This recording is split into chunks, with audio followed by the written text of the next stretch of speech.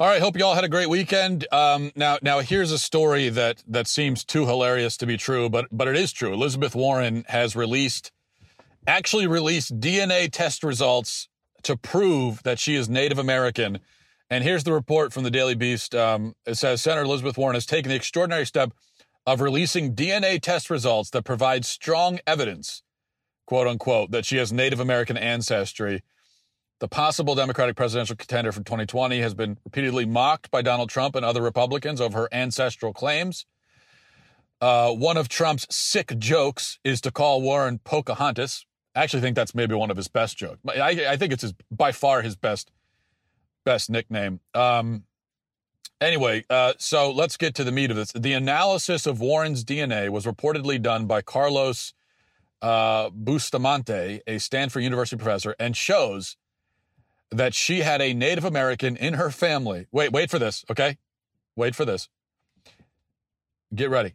She had a Native American in her family tree dating back 6 to 10 generations ago. Not 6 to 10 years ago. 6 to 10, not even 6 to 10 decades ago. 6 to 10 generations ago.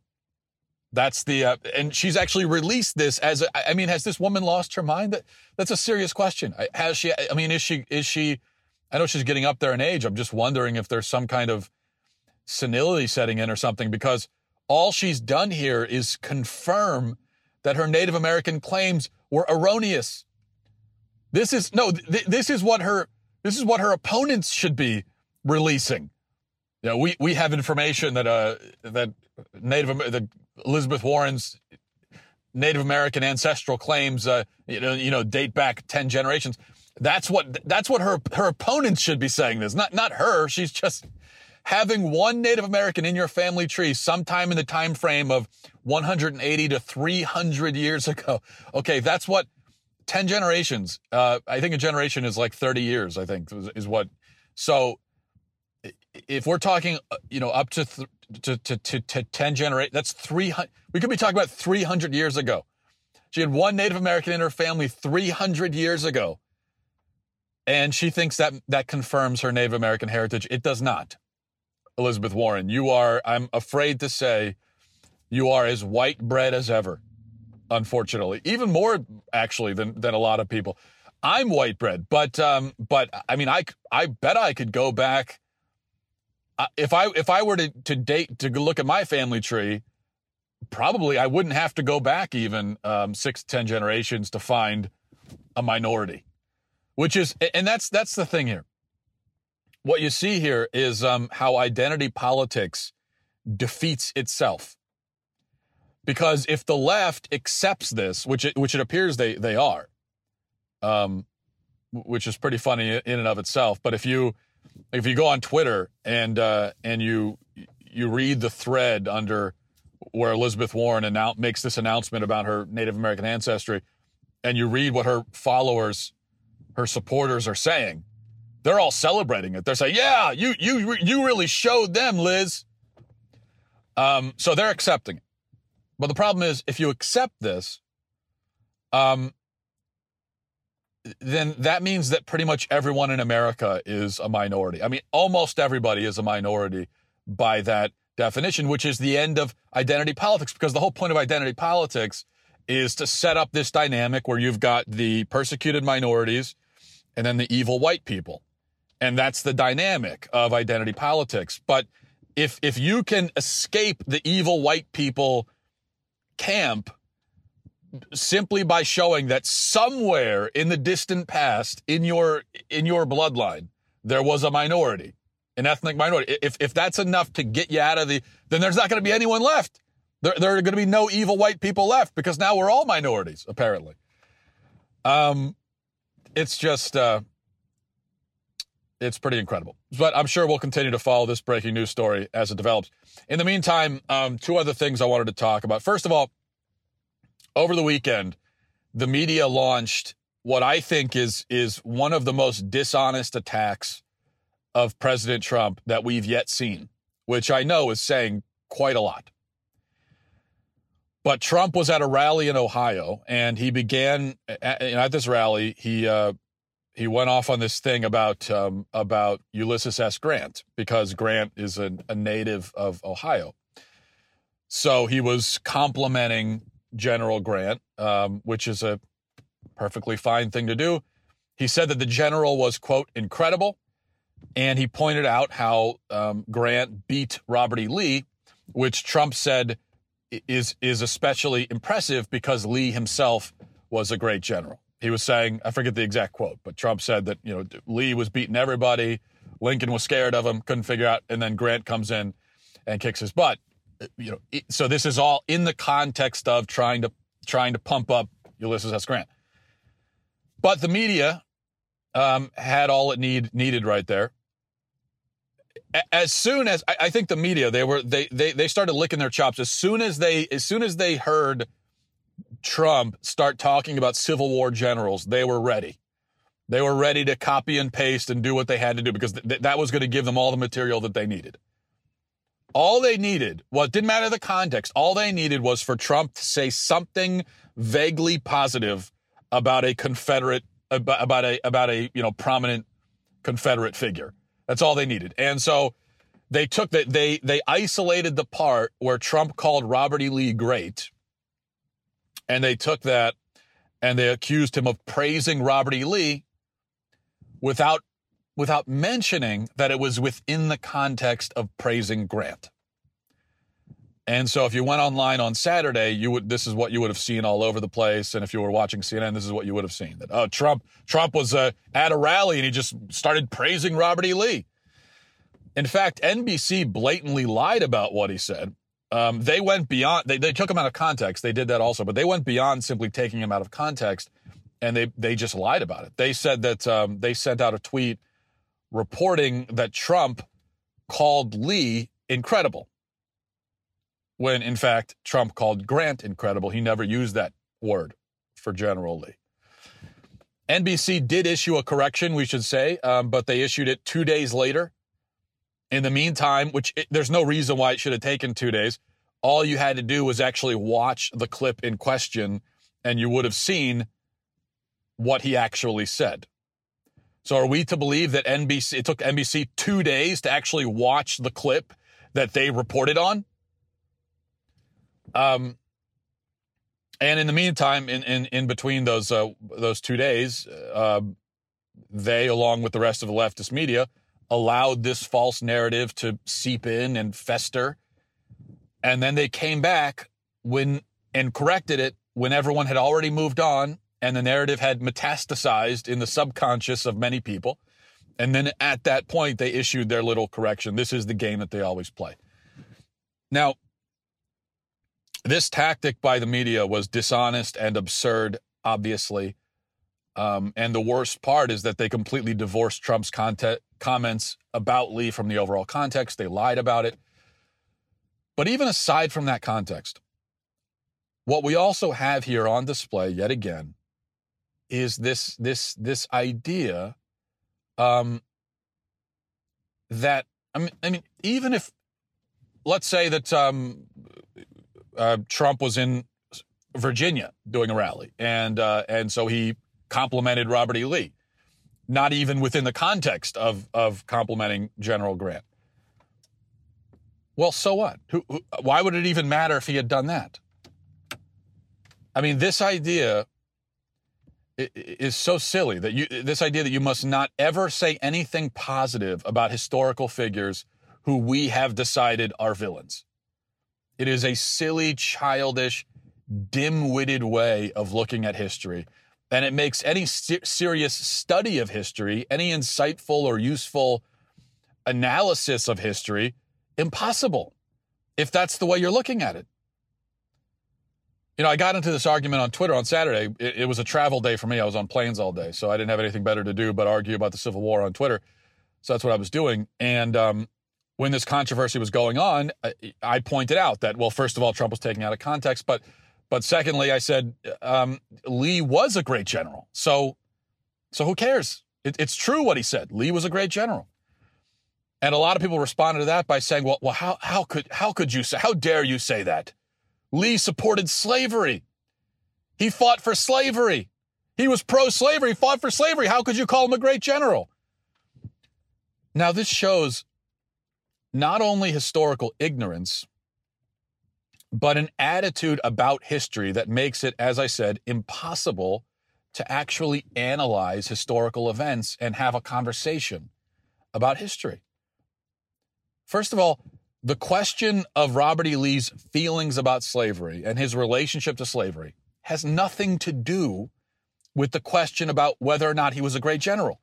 Those are two completely different questions. They are not related.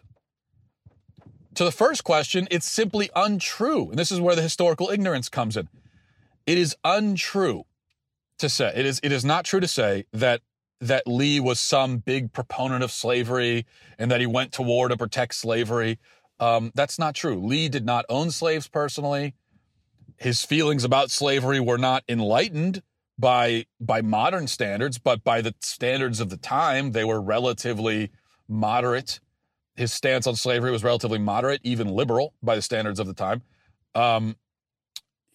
Lee also would certainly have qualified as if you were to take Robert E. Lee and put him into modern day society and put all of his views and everything, again, divorced from context in modern day society, he would definitely qualify as a terrible racist.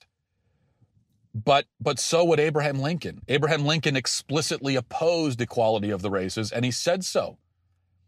That he said that he does not in any way support the social, political, or political equality of the black and white races. Ulysses S. Grant also would qualify as a racist. His wife owned slaves. Grant himself, for a time, owned a slave.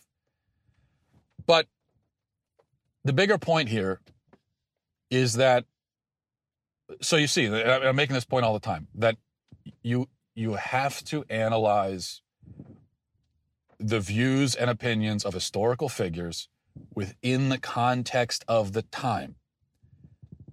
And what you certainly can't do is select individual historical figures and hold them to a modern standard, but not anyone else from that time period. You can't do that. You can't take Abraham Lincoln and say, well, he was a great president, great man. Yeah, he was an avowed racist, but yeah, we got to see that within the context of the time. We can't do that with Lincoln if we're not going to do it with Robert E. Lee. So we have to decide, are we going to see historical figures within the context of their time or not? And if not, then we have to treat everybody in history in the same way.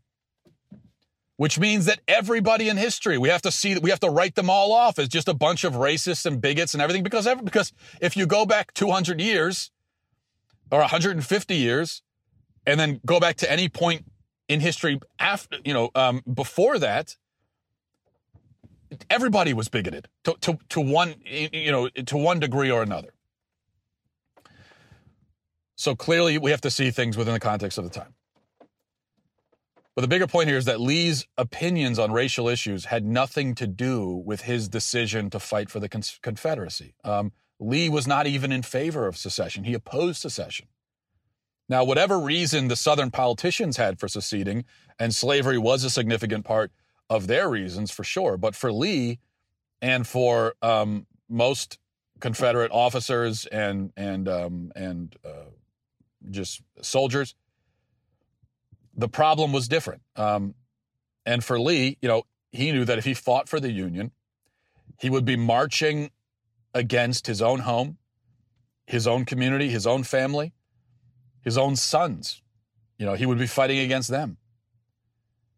He would be taking up arms against his family and his home and his country. And when I say country, we have to understand, again for the third time, understanding things within the historical context. If we do that, then we realize that back in those days, especially in the South, when you talked about your country, you were talking about your state. That's what you considered your country to be.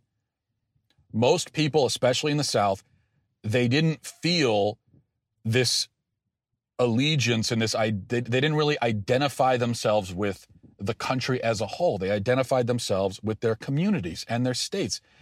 And that's the way the country was originally set up. that we are a union of different states, but you cared first and foremost about your community and your state, because that's your home. That's where you live. That's where your family is. And especially back then, without modern technology, without the internet and phone and all that kind of stuff, how could you identify with the entire country? It didn't really mean anything to you. The entire country. You had really no concept of the whole country. You had no, what I should say is you had no real direct connection with it or to it. But you did to your land and your home and your family. And so that's just the way people saw it back then. So that was the decision he had to make. He could march against his country, his family, his home, or he could fight for the Confederacy and defend his family and his home, and his country against those who were invading it. And he chose the latter. And that was by far and away his primary personal motivation. It was not because he wanted to go and defend slavery. That's just not the case. In terms of his generalship, there's no doubt that he was a great general. He was always outmanned, outgunned, lacking in basic resources like food and clothing and shoes. He was facing an opponent with superior numbers, superior technology, superior resources, and yet Lee won battle after battle after battle against enormous odds, and that makes him a great general no matter how you feel about him personally. I actually think that Trump gave too much credit to General Grant. Yeah, Grant beat Lee, but Grant also faced Lee at a point when Lee was even more depleted, and this was after the failure at Gettysburg. So the writing was already on the wall at that point, and Lee knew it. After he failed in Gettysburg and had to retreat, it was pretty much over at that point. And this was also after Lee had lost Stonewall Jackson. So Grant was facing an already outmanned and outgunned opponent at a point when that opponent was even more weakened. And he won. Which, good for him, but I'm not sure that I don't see why that's considered some sort of incredible accomplishment. We only see it as an accomplishment because up to that point, Lee had just been spanking every single Union general thrown his way. And so that was kind of where the bar was set. If you went up against General Lee, it was kind of expected that he would just spank you. But he didn't with Grant, so we consider it this huge achievement. But I still think you have to consider what Lee was up against. But wherever you fall on the question of who is the better general, it is silly to suggest that we have some sort of moral duty to immediately side with Grant on that question of who was the better general, because you just can't do history that way. History, it doesn't work like that. That's like if I insisted that the only great musicians in history have been the ones who had personally great character and had an integrity and all of that. But if I insist on studying music that way and viewing musicians through that lens, I'm going to have to bypass like almost all of the great musicians of the last 200 years. So you just can't do that. Also, when it comes to analyzing the character of anyone, including historical figures, we can't look at them as cartoons, as caricatures. I think the truth is, when you study history, you'll see that there have been relatively few straightforward villains in history. Okay? That is, there are relatively few people who are just plain evil with no shades of gray, nothing, just straightforward evil, and that's it. I think there are very few historical figures who fit that mold. There are some. Obviously, Hitler falls into that category.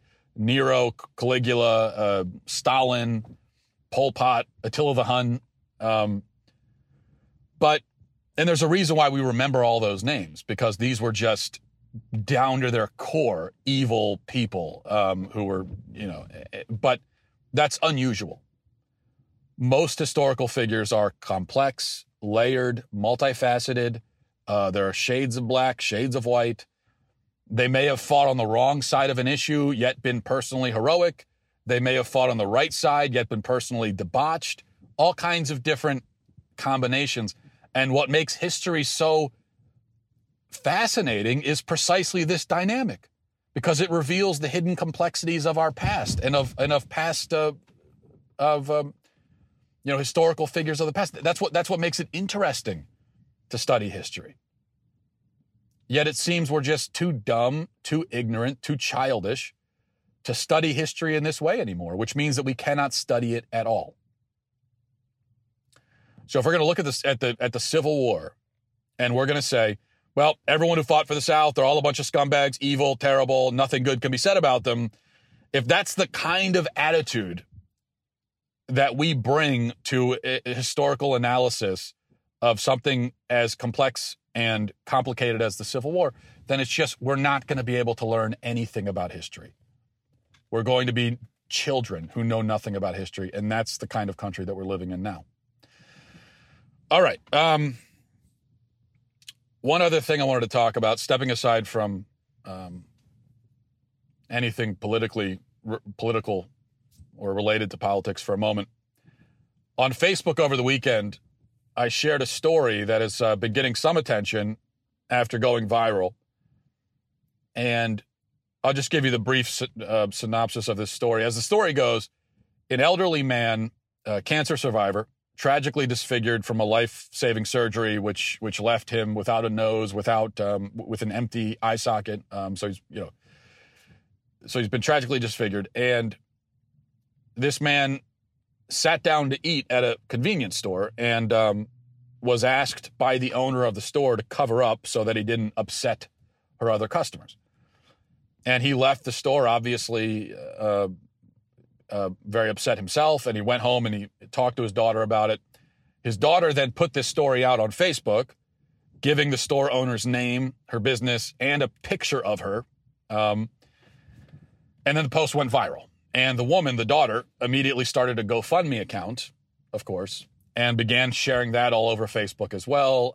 Interestingly, the GoFundMe account doesn't actually say what the money's being raised for. I guess you would think, well, maybe the money is for reconstructive surgery for the father, which would be a great cause. But the GoFundMe account doesn't say that. It doesn't say what the money's going towards. It doesn't even say who's going to get the money. It's just this woman started the GoFundMe account, and it's already raised like $70,000 or something like that in a couple of days. Meanwhile, the owner of the store is getting blasted by everyone across the country, and you can imagine she's getting a ton of hate mail, probably a significant amount of death threats as well.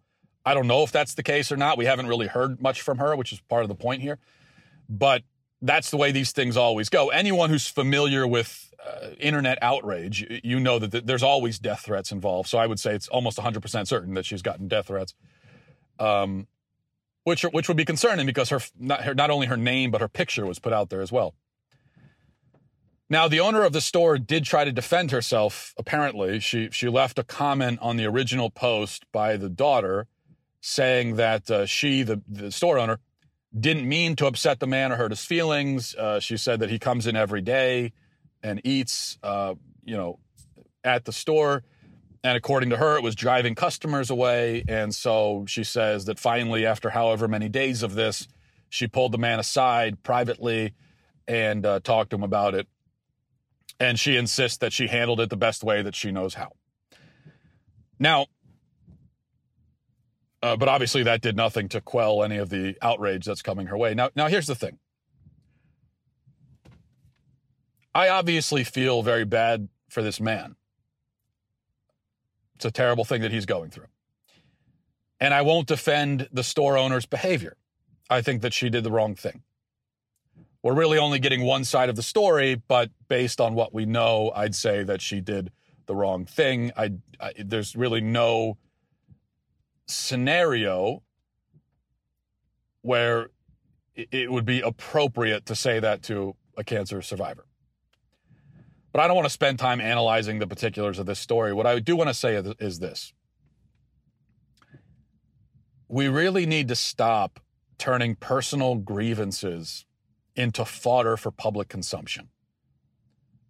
I'm really uncomfortable with that. I'm really uncomfortable with the way that people will now take a personal slight or insult that they suffered or someone that they loved suffered, and then they put it out there for the entire world, stirring up a mob and trying to get revenge that way. I think it's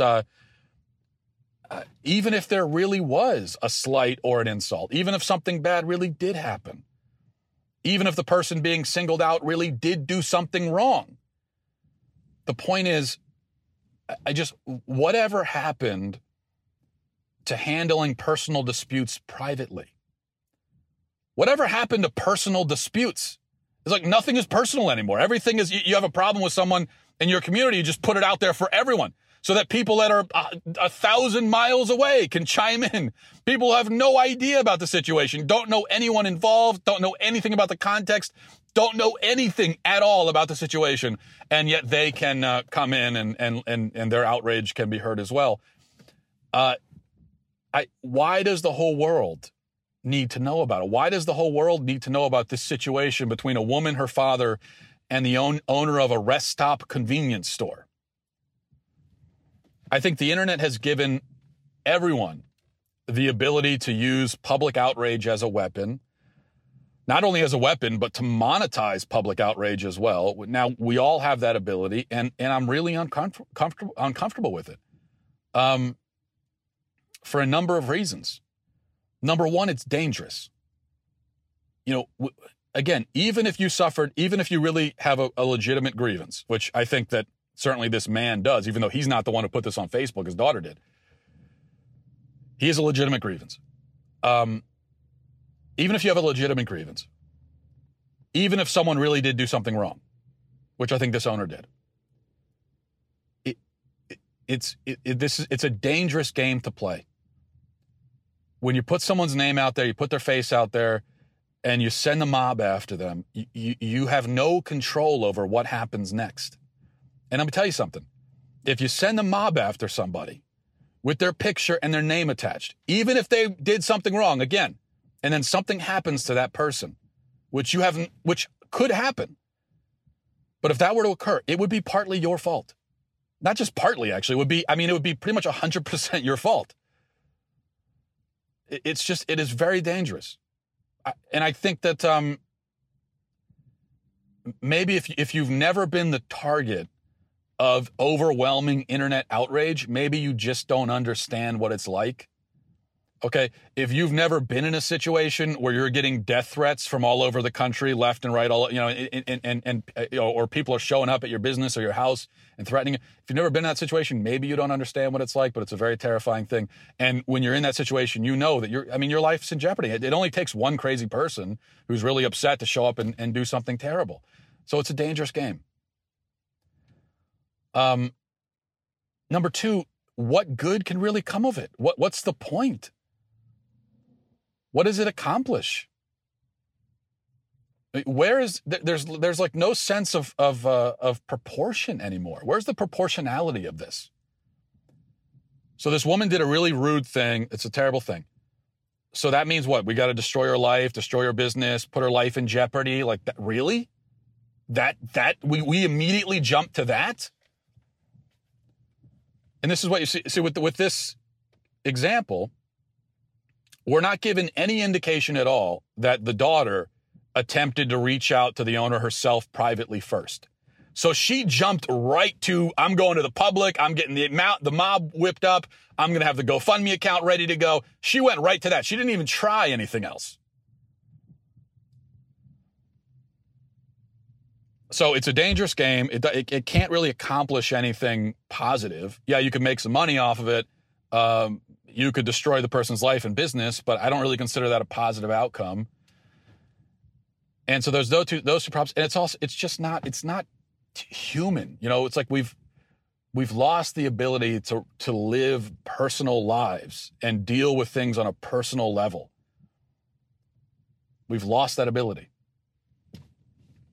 And I say this is just one example. You see this all the time.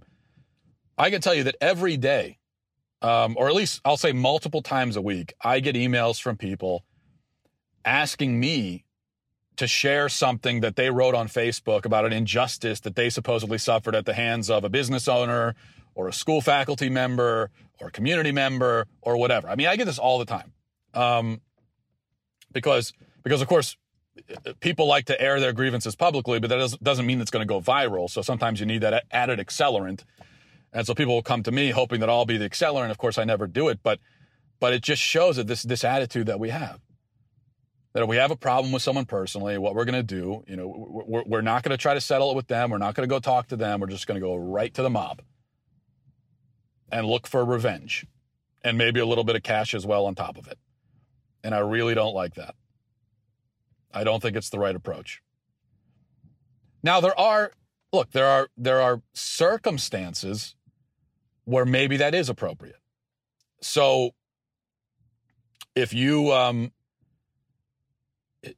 being persecuted in some way by some much more powerful institution, especially a government institution, then I think to get people involved to come to your aid, I think that could be the right approach. I still don't think it should be your first step, but eventually maybe you do that. Maybe, and this is where the internet can come in handy because it levels the playing field a little bit. But a gripe that you have with the owner of a rest stop down the street, okay, that is not a much more powerful person who you're being persecuted by. That's just another normal person who's,